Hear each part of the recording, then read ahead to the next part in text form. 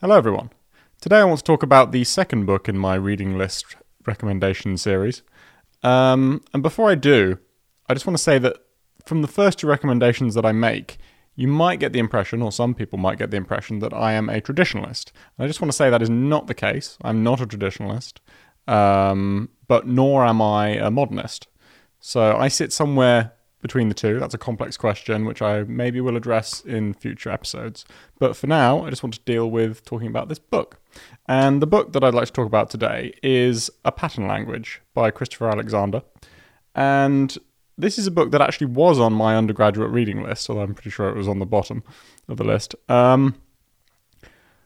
I did not pay enough attention to this book when I was an undergraduate, and I wish I had. I wish I'd paid a lot more attention to it.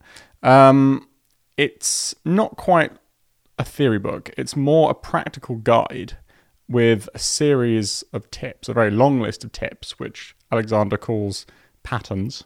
And why he calls them patterns is sort of explored in the other books that are related to this one. There's a sort of series of 3, which I haven't read, but I have read this one, and this one is very, very useful. So just want to talk a little bit about the book. So, as I say, it's basically a series of design tips, a great long list of design tips. There's 248 of them, I think, in total. And each one of them covers, or there's different sections that cover different parts like urbanism and interiors and all different parts of a building. And 253 in total. And most of them, I'd say at least 90%, probably more like 95% of them, are extremely useful. And each of them has a summary of about 3 pages.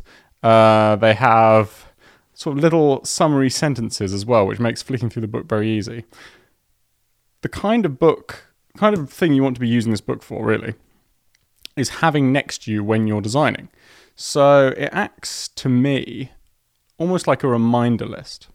So when you're designing a building, when you're in the process of designing a building, you can flick through this book if you have it next to you, and you'll read the little segments. You might come across a segment you've forgotten about, or you might come across something that you hadn't thought of, and it might trigger a design thought in your mind that you think, oh yeah, I can incorporate that into my building here, or maybe I can incorporate that over there. And over time, you'll come to incorporate a lot of the elements, a lot of the rules. Well, rules is really the wrong word, into your own design abilities, effectively. And like I say, about 90% of the tips in here are very, very good tips. They're very, very good design tips. Some of them are a little bit questionable and perhaps a little bit dated. I don't personally agree with absolutely all of them, although, like I say, I would probably agree with at least 90% of them. And as I say, this book would have been extremely useful had I paid more attention to it earlier on. Because over time you come to absorb all the kind of little design tricks that it has, and then you don't really need the book after a while, except as a reminder. And it does, because it has so many tips, it does act as a reminder as to something you might want to incorporate in a design that you haven't thought of before. So overall, a very good book. I'm not entirely a subscriber of the whole of Alexander's philosophy, to the extent that I understand it. I've not dug into it hugely deeply. But to the extent that I have, it has a lot of very valuable insights. Some of it's a little bit woolly, but you can overlook that basically for the extremely positive vast majority of it that's extremely useful and extremely valuable.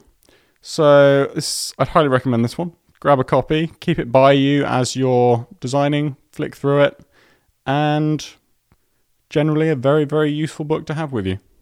That is A Pattern Language by Christopher Alexander. Finally, everyone, if you like the sorts of interviews that I do on this podcast, usually, I also do them on topics that are not related to architecture, usually around academia, the environment, politics, that kind of thing. And I put them together in a podcast that I call Life, the Universe and Politics. Check out my other YouTube channel. It's under my name, Bruce Buckland, or search Life, the Universe and Politics in your podcast provider. Please subscribe to these. They're really great conversations. I can particularly recommend the Tom Williamson one and the Tara Brabazon one. They are fantastic conversations. Please check them out. Subscribe if you can. Thanks a lot.